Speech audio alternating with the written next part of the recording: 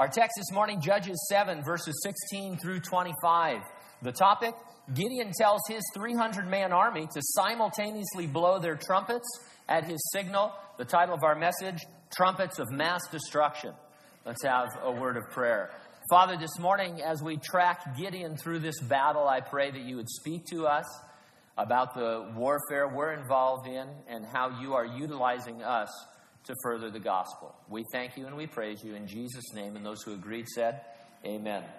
Whoso pulleth out this sword of this stone and anvil is rightwise ruler born of England. And by England, the cast member means Fantasyland. At Disneyland, the sword and the stone ceremony is held on the castle side of the King Arthur carousel, where coincidentally, there is a rather large anvil and a rather large sword embedded in it. Merlin, the magician, appears periodically during the day to announce that the realm is having a temporary leadership crisis and is in need of a new temporary ruler. Can someone be found who has the necessary courage and strength to be that new ruler? Merlin selects volunteers who attempt to pull the sword from the stone. Anybody here ever tried to pull the sword from the stone at Disneyland? There you go. He usually picks a rather burly man who is unable to do it, only to be shown up by a 5-year-old as they have a switch, by the way. The triumphant volunteers proclaim ruler of the realm with all of the privileges and responsibilities that go with it, which means they receive a sword and the stone pin and I think a certificate unless they've cut back. Now, at first reading, it's going to seem that swords would figure prominently in the verses we are studying today because they are twice mentioned. In verse 18, Gideon's 300 men are instructed to say, the sword of the Lord and of Gideon. And then in verse 20, the battle commences in earnest when they cry, the sword of the Lord and of Gideon. Despite the dual mention of swords, however, Gideon and his men are not armed with them. They carry only trumpets, empty pitchers, and torches. It begs the question, what is the sword of the Lord? Well, in this passage, the sword of the Lord is not a what, it's a who. It is Gideon, being wielded by God as his weapon of choice to defeat the Midianites and their evil coalition forces. By extension, the sword of the Lord is each of the 300 men in Gideon's army. I don't think it's a stretch to say that you, if you're a Christian, you are likewise God's sword. Yes, I know the Word of God, the Bible, is the sword of God. But he puts it in your heart and in your hands, and in that sense, you are his sword. I'm going to organize my thoughts around 2 points. Number 1, you are the sword that the Lord has deployed against his enemies. And number 2, you are the sword that the Lord has engaged to defeat his enemies. Let's take a look, first of all, at our deployment in verses 16 through 18. If you think I'm going too far to say that you're the sword, maybe this quote from Robert Murray M'Cheyne will ease your doubts. Never heard of him? He's quoted by Charles Spurgeon. Never heard of him? Then you need to get out more. M'Cheyne said, remember, you are God's sword. A holy minister is an awful weapon in the hand of God. And by minister, he means anyone who is carrying the gospel, not a formal minister, just a Christian. As spiritual as he was, M'Cheyne's words aren't the word of God. So can we find any place in the Bible that might justify our thinking that the Lord's servant could be considered his sword? Well, there's a passage in the 49th chapter of the book of Isaiah that describes God's servant as his weapon. The servant is talking, and he says, and God has made my mouth like a sharp sword. In the shadow of his hand he has hidden me, and made me a polished shaft. In his quiver he has hidden me. And he said to me, you are my servant, O Israel, in whom I will be glorified. And so God's servant, here identified as Israel, but commentators see a dual meaning because later in that chapter it's clear that the Messiah is in view. But either way, they are described as being God's weapon. Then there is Jeremiah 51:20. God says to King Cyrus, thou art my battle axe and weapon of war. You know what this means, by the way? It means you can call your wife an old battle axe. And it's a biblical compliment. Let me know how that works out, by the way. In his word, God's servant was a sword. He was an arrow in the quiver. He was a battle axe. So yes, a believer can be considered a weapon in God's hand. Now we're God had gotten a hold of Gideon, and he was about to wield him as his sword, as M'Cheyne would say, an awful weapon in the hand of God. We're picking up the story, so a bit of review is in order. The Israelites were idolaters. They were neglecting the worship of Jehovah. He disciplined them by empowering the Midianites to oppress them. Every year, for 7 years, they and their allies would come at the harvest to steal the crops and to spoil the grazing land. The angel of the Lord came to Gideon to raise him up as a judge to deliver Israel. By judge, we mean someone we would call a hero. After a few preliminaries, Gideon was instructed to raise an army. 32,000 men rallied to him.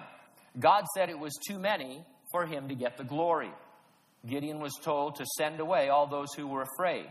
When the dust of their leaving settled, he was left with 10,000 men. God said that was still too many, so he whittled them down to 300 men. Did I mention that their army numbered 132,000? Israel was unmounted and unarmed. Their enemy was armed and possessed multitudes of camels, which were formidable creatures on the battlefield. I was going to go British and say formidable, but I didn't know if I could get that out. God invited Gideon to go down to the enemy encampment to do surveillance. By divine providence, Gideon went just to the spot where 2 Midianites were discussing a dream one of them had had. In it, Gideon defeated the Midianites, and the Midianites were filled with fear.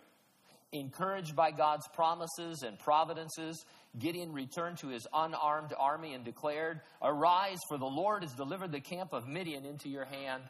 Now we pick up in verse 16. Then he divided the 300 men into 3 companies. He put a trumpet into every man's hand, and empty pitchers and torches inside the pitchers.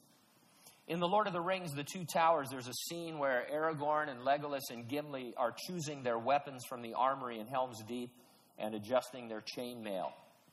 The men of Rohan are handed various weapons, swords and helms and spears, each outfitted as well as possible from the armory. As Gideon's men stepped up, they were each outfitted with a trumpet, an empty pitcher, and a torch. It's upsetting when we hear reports that our servicemen and women are inadequately supplied, or that our police officers and sheriff's deputies or our firefighters lack the necessary equipment to keep them safe and to perform their jobs. Gideon's men seemed hopelessly inadequately supplied. The more spiritual among them might have taken some courage from the story of a previous hero. Shamgar had defeated 600 Philistines with only an ox goad for a weapon. Even so, an ox goad at least looked like a weapon. It was a spear-like object with a sharp-pointed tip. You could do some damage with that. No way that a trumpet, an empty pitcher, and a torch qualified as weapons. But that's the point. The real weapons were the men themselves. So equipped, they would function as God's sword against the Midianites. Now, you've been outfitted with some weapons. In Ephesians 6, you discover you've been clothed in spiritual armor that can withstand an enemy attack. And in 2 Corinthians 10:4, you're told that your weapons have divine power to demolish strongholds. That sounds great until you inventory the weapons. The armor you're clothed with consists of things like truth, righteousness, the gospel, faith, and salvation. The kind of warfare they're designed for is explained by the Apostle Paul in this passage from 2 Corinthians, chapter 6, beginning in verse 4. Listen carefully. Paul says, this is the battle we're in. He says, in all things we commend ourselves as ministers of God, in patience, in tribulations, in needs, in distresses, in stripes, meaning beatings, in imprisonments, in tumults, in labors, in sleeplessness, and in fastings, by purity, by knowledge, by long-suffering, by kindness, by the Holy Spirit, by sincere love, by the word of truth, by the power of God, by the armor of righteousness on the right hand and on the left, by honor and dishonor, by evil report and good report, as deceivers and yet true, as unknown and yet well known, as dying and being held we live, as chastened and yet not killed, as sorrowful yet always rejoicing, as poor yet making many rich, as having nothing and yet possessing all things. When I'm in a trial or enduring some affliction, I want to be granted an armored transport to safety to escort me out of my circumstances. I want the spiritual equivalent of a Humvee so that I can get out of there. Instead, I get things like purity, knowledge, long-suffering, and kindness. Have you ever heard the expression, kill them with kindness?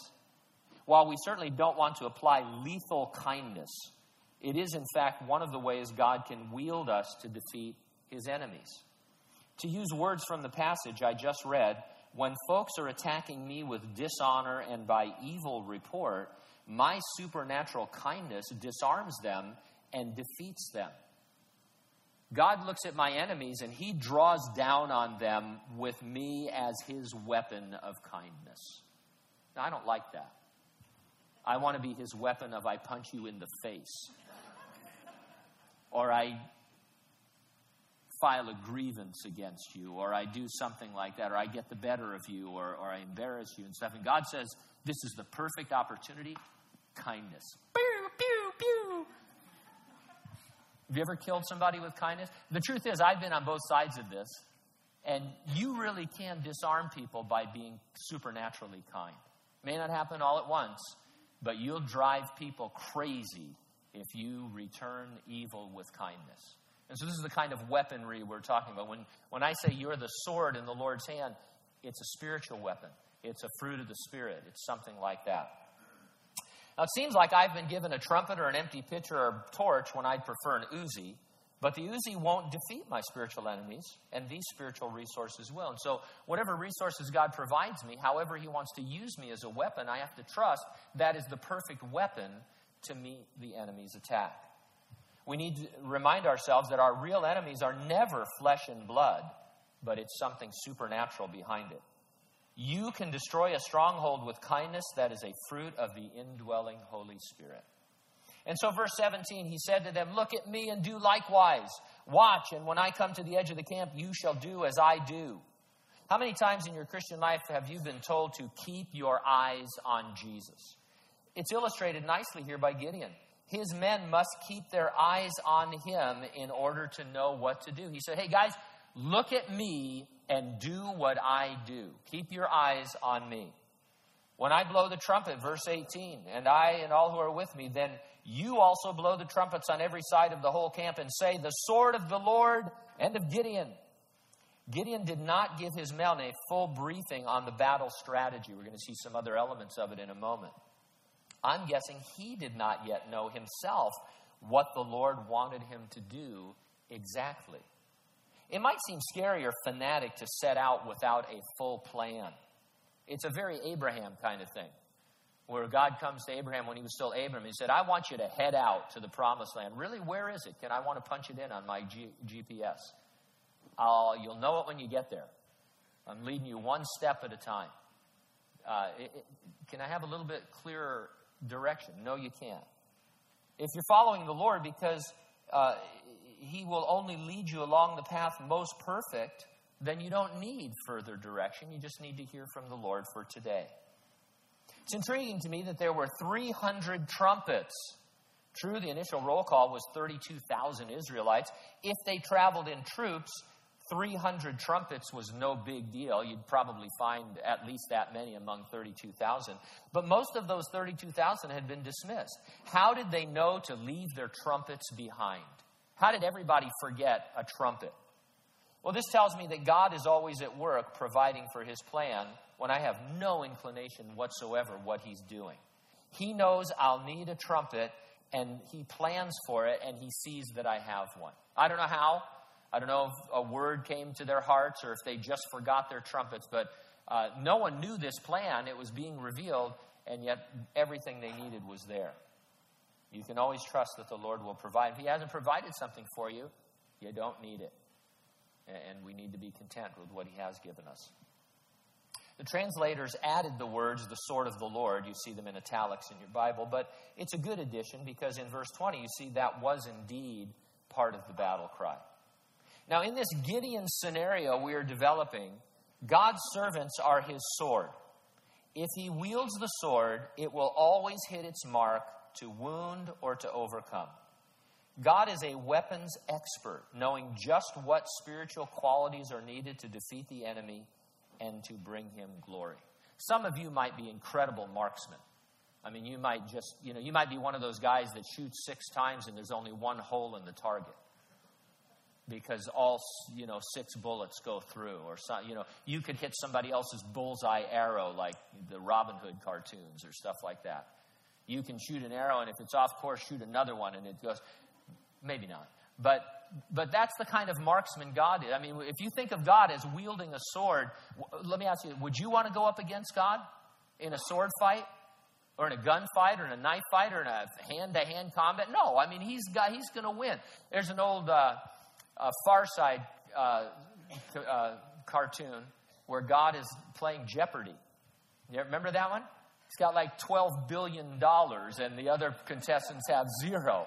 You don't want to play Jeopardy with Alex Trebek against God. And so if you buy into this idea that you are his weapon, he can never miss the mark.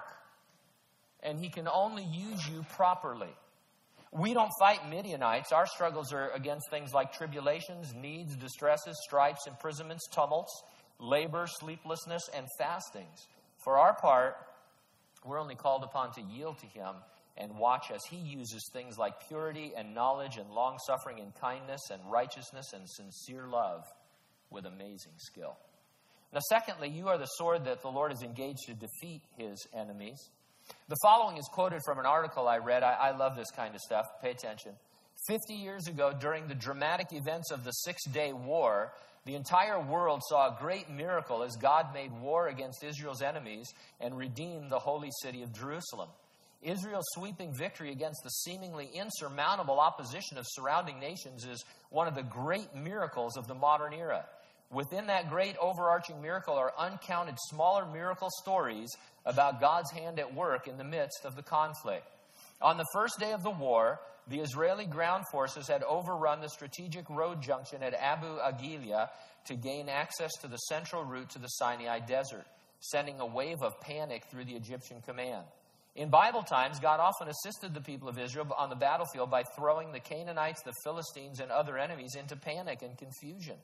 As the Bible says, I will send my terror before you and will throw into confusion all the people against whom you shall come. And I will make all your enemies turn their backs to you. By the second day of the Six-Day War, the Egyptian army had fallen into that kind of confusion. Orders from the Egyptian commanders contradicted good sense, calling for unnecessary retreats and withdrawals. The Israeli army expected to face a serious battle at the heavily defended Kusima outpost at Sinai, but as they drew near, they heard explosions. When they arrived, they discovered that the Egyptians had destroyed their own equipment and abandoned the base. At other bases, the Egyptians had not even bothered to scuttle their equipment before fleeing. It's exactly what happened in Gideon's day. Gideon and his men were about to become part of a military miracle where God chased away the enemy. And so verse 19, so Gideon and the 100 men who were with him came to the outpost of the camp at the beginning of the middle watch, just as they had posted the watch. And they blew the trumpets and broke the pitchers that were in their hands. Probably around midnight, Gideon deployed his army. The 300 Israelis must have been spaced equally apart in 3 directions just around and outside the Midianite camp, giving them maximum coverage. Think of that moment. They were hopelessly outnumbered and outgunned. They still did not know the entire strategy. They were just there with a trumpet and a pitcher with a torch in it. What if one of them had a sneezing fit or alerted the sentries? The sheer number of things that could go wrong were staggering. One thing we could highlight in their poise before the battle is unity among these brethren. They were solidly behind Gideon, trusting in the Lord. They were in a formation that he had suggested. Every church has its proper formations. As I set about to accomplish the task God has gifted me to perform, as I set out to discover the good works he has before ordained that I should discover, I am visible to those in the formation who are doing likewise and vice versa. And so we can think of ourselves as a military formation depending on one another, not sneezing when we see the enemy. Let's stand our ground and look to one another and be united. Now Gideon blew his trumpet. His company of 100 blew their trumpets. They also broke the pitchers, something Gideon exampled but had not yet instructed. Then verse 20, then the three companies blew the trumpets and broke the pitchers. They held the torches in their left hands and their trumpets in their right hands for blowing. And they cried, the sword of the Lord and of Gideon. The full strategy is finally revealed. Blow your trumpet, break your pitcher, hold out your torch. Now the trumpets are most likely ram's horns, shofar they are called. Trumpets were used to announce many things, and among them, troop movements. 300 being blown at once would normally indicate a vast army numbering tens of thousands. Sounding all at once in the middle of the night would be terrifying. The pitchers breaking would have made considerable noise, but it seems that their main purpose was to conceal any trace of the light from the torches. Now, the torches are described like this by one commentator. He says, here the word means not lamps, but firebrands, torches. The best illustration is furnished by a passage in Lane's Modern Egyptians, where he tells us that the Zabit, or Aga, of the police in Cairo carries with him at night a torch which burns soon after it is lighted, without a flame, excepting when it is waved through the air, then it suddenly blazes forth. So it's air activated. Another commentary stated, the lamps were not oil lamps, for then when the pitchers were broken, the oil would have run out. They were a kind of torches made of rosin, wax, pitch, and such things, and these were put into the pitcher partly to preserve them from the wind and chiefly to conceal them from the enemy, till just they came upon them and then held them out. And as they would come out, the wind would hit them, the air would hit them, and they would ignite. So verse 21, every man stood in his place all around the camp, and the whole army ran and cried and fled. There was no need to advance. In fact, any advance would be counterproductive because it might reveal to the Midianites that there were not so many Israelites as they were being led to believe. I mean, they stood their ground, blowing their trumpets, holding up their torches. They don't want to be seen as unarmed guys with torches. And so they just simply stood, and God did the rest. Standing for the Lord can be challenging. In trials and in afflictions, rather than stand, I want to retreat. In triumphs, I want to advance and take ground as spoil. In both cases, I must wait for further instruction from the Lord. Otherwise, I might make a serious mistake. King Saul won a great victory, but got tired of waiting for Samuel to show up, so he took matters into his own hands. It's from 1 Samuel 15. When Samuel did arrive, he rebuked Saul, saying, why did you not obey the voice of the Lord? Why did you swoop down on the spoil and do evil in the sight of the Lord? Samuel went on to let Saul know he had been rejected by the Lord as king because of his advance. The 10 spies who gave Moses a bad report about the promised land are poster boys for wanting to retreat. Their fear convinced a whole nation to disobey God, leading to the death of all that generation as they wandered in the wilderness for the next 40 years. Back to Gideon. The army encamped against Israel fled in terror, with a little reckless confusion thrown in for good measure as they started to kill each other. Verse 22. When the 300 blew the trumpets, the Lord set every man's sword against his companion throughout the whole camp, and the army fled to Beth Acacia towards Zeriah as far as the border of Abel Meholah by Tabbath. It was dark. It was late. They thought they were being overrun by superior forces. There were several groups in the camp besides Midianites. Those are a few logical reasons that they hacked away at each other. But mostly it was the supernatural terror of the Lord coming upon them. Proverbs 28:1 says, the wicked flee when no one pursues. Job 18:11 says, terrors make him afraid on every side and drive him to his feet. And so the Lord, fulfilling what he said he would do in Exodus, bringing terror and confusion to the enemy, he did it in Gideon's time. He did it in the 6-day war. He can do it in our lives. The Lord can be terrifying to his enemies. Looking far into the future, one writer said, who shall be able to stand before the last terror? When the trumpet of the archangel shall sound, the elements shall be on a flame, the heavens pass away with a great noise, and the Lord himself shall descend with a shout. I don't mind saying that Jesus Christ is terrifying, revealed in all his glory. But not if you're a believer. If you're a believer, he's the most beautiful thing that you'll ever see. It's his eyes a flame of fire and all of that. it's a beauty to behold, because he's forgiven you your sin, given you eternal life. You've been raised from the dead by that point. And so what a marvel, this Lord that we serve. Verse 23, the men of Israel gathered together from Naphtali, Asher, and Manasseh and pursued the Midianites. Then Gideon sent messengers throughout all the mountains of Ephraim, saying, "Come down against the Midianites and seize from them the watering places as far as Beth-bara and the Jordan." Then all the men of Ephraim gathered together and seized the watering places as far as Beth-bara and the Jordan. Now these were those who had been honorably discharged on account of their fear, and those who had been dismissed by the Lord when he was whittling down to the 300. They remained in the vicinity, and now they were called into the fray. You may think you're living on the outskirts of Christian service, but it always behooves you to remain ready. You can be called upon to join the fray at any moment. And so there's really, I guess there's full-time Christian service, ministers and missionaries. But as far as the Bible is concerned, we're all ministers. The church is to do the work of equipping the saints, all the saints, to do the work of what? The ministry. And the ministry is you sharing the gospel and the Great Commission wherever you find yourself through your life and through your words. And so you always need to be ready.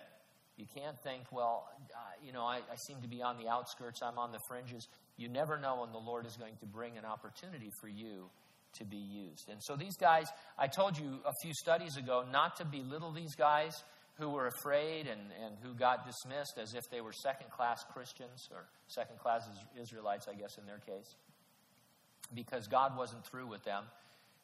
They were going to play an important role in a different way.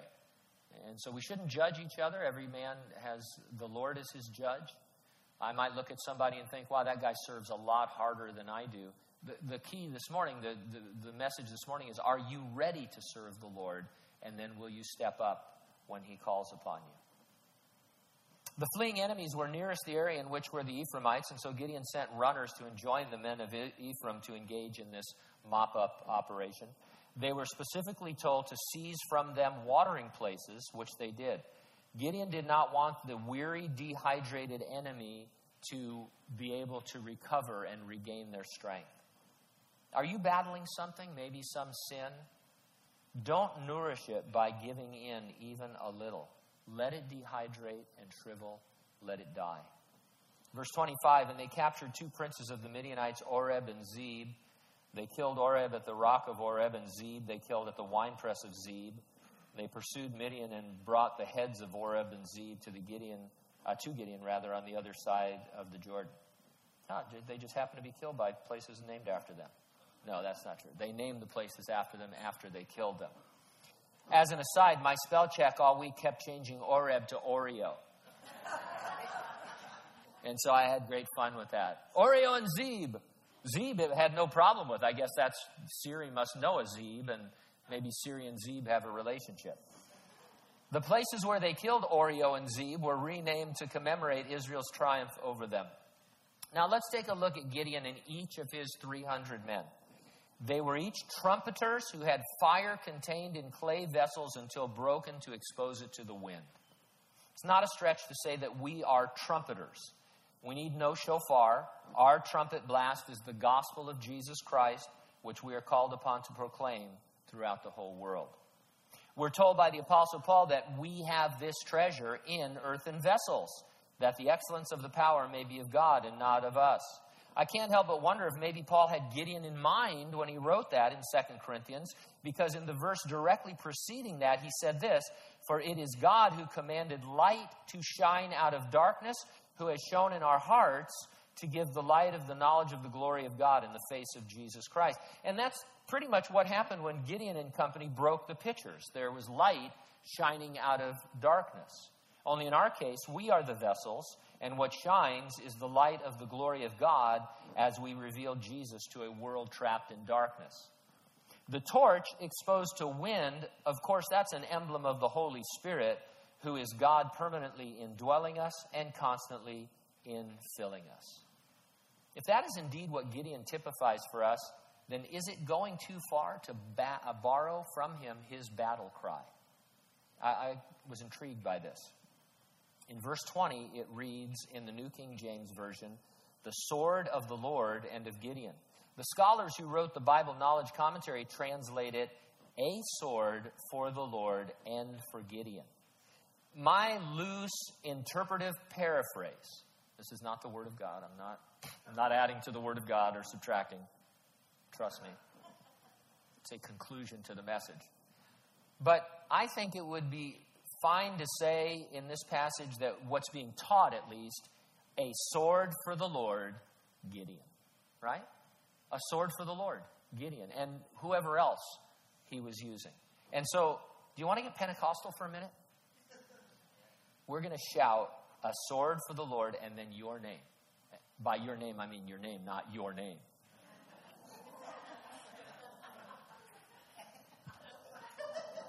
I didn't want anybody to be embarrassed. Sword for the Lord, your name. If you want to do this, fine, but let's do it and then we'll close our service. Ready? 1, 2, 3. A sword for the Lord and Gene. All right, let's pray.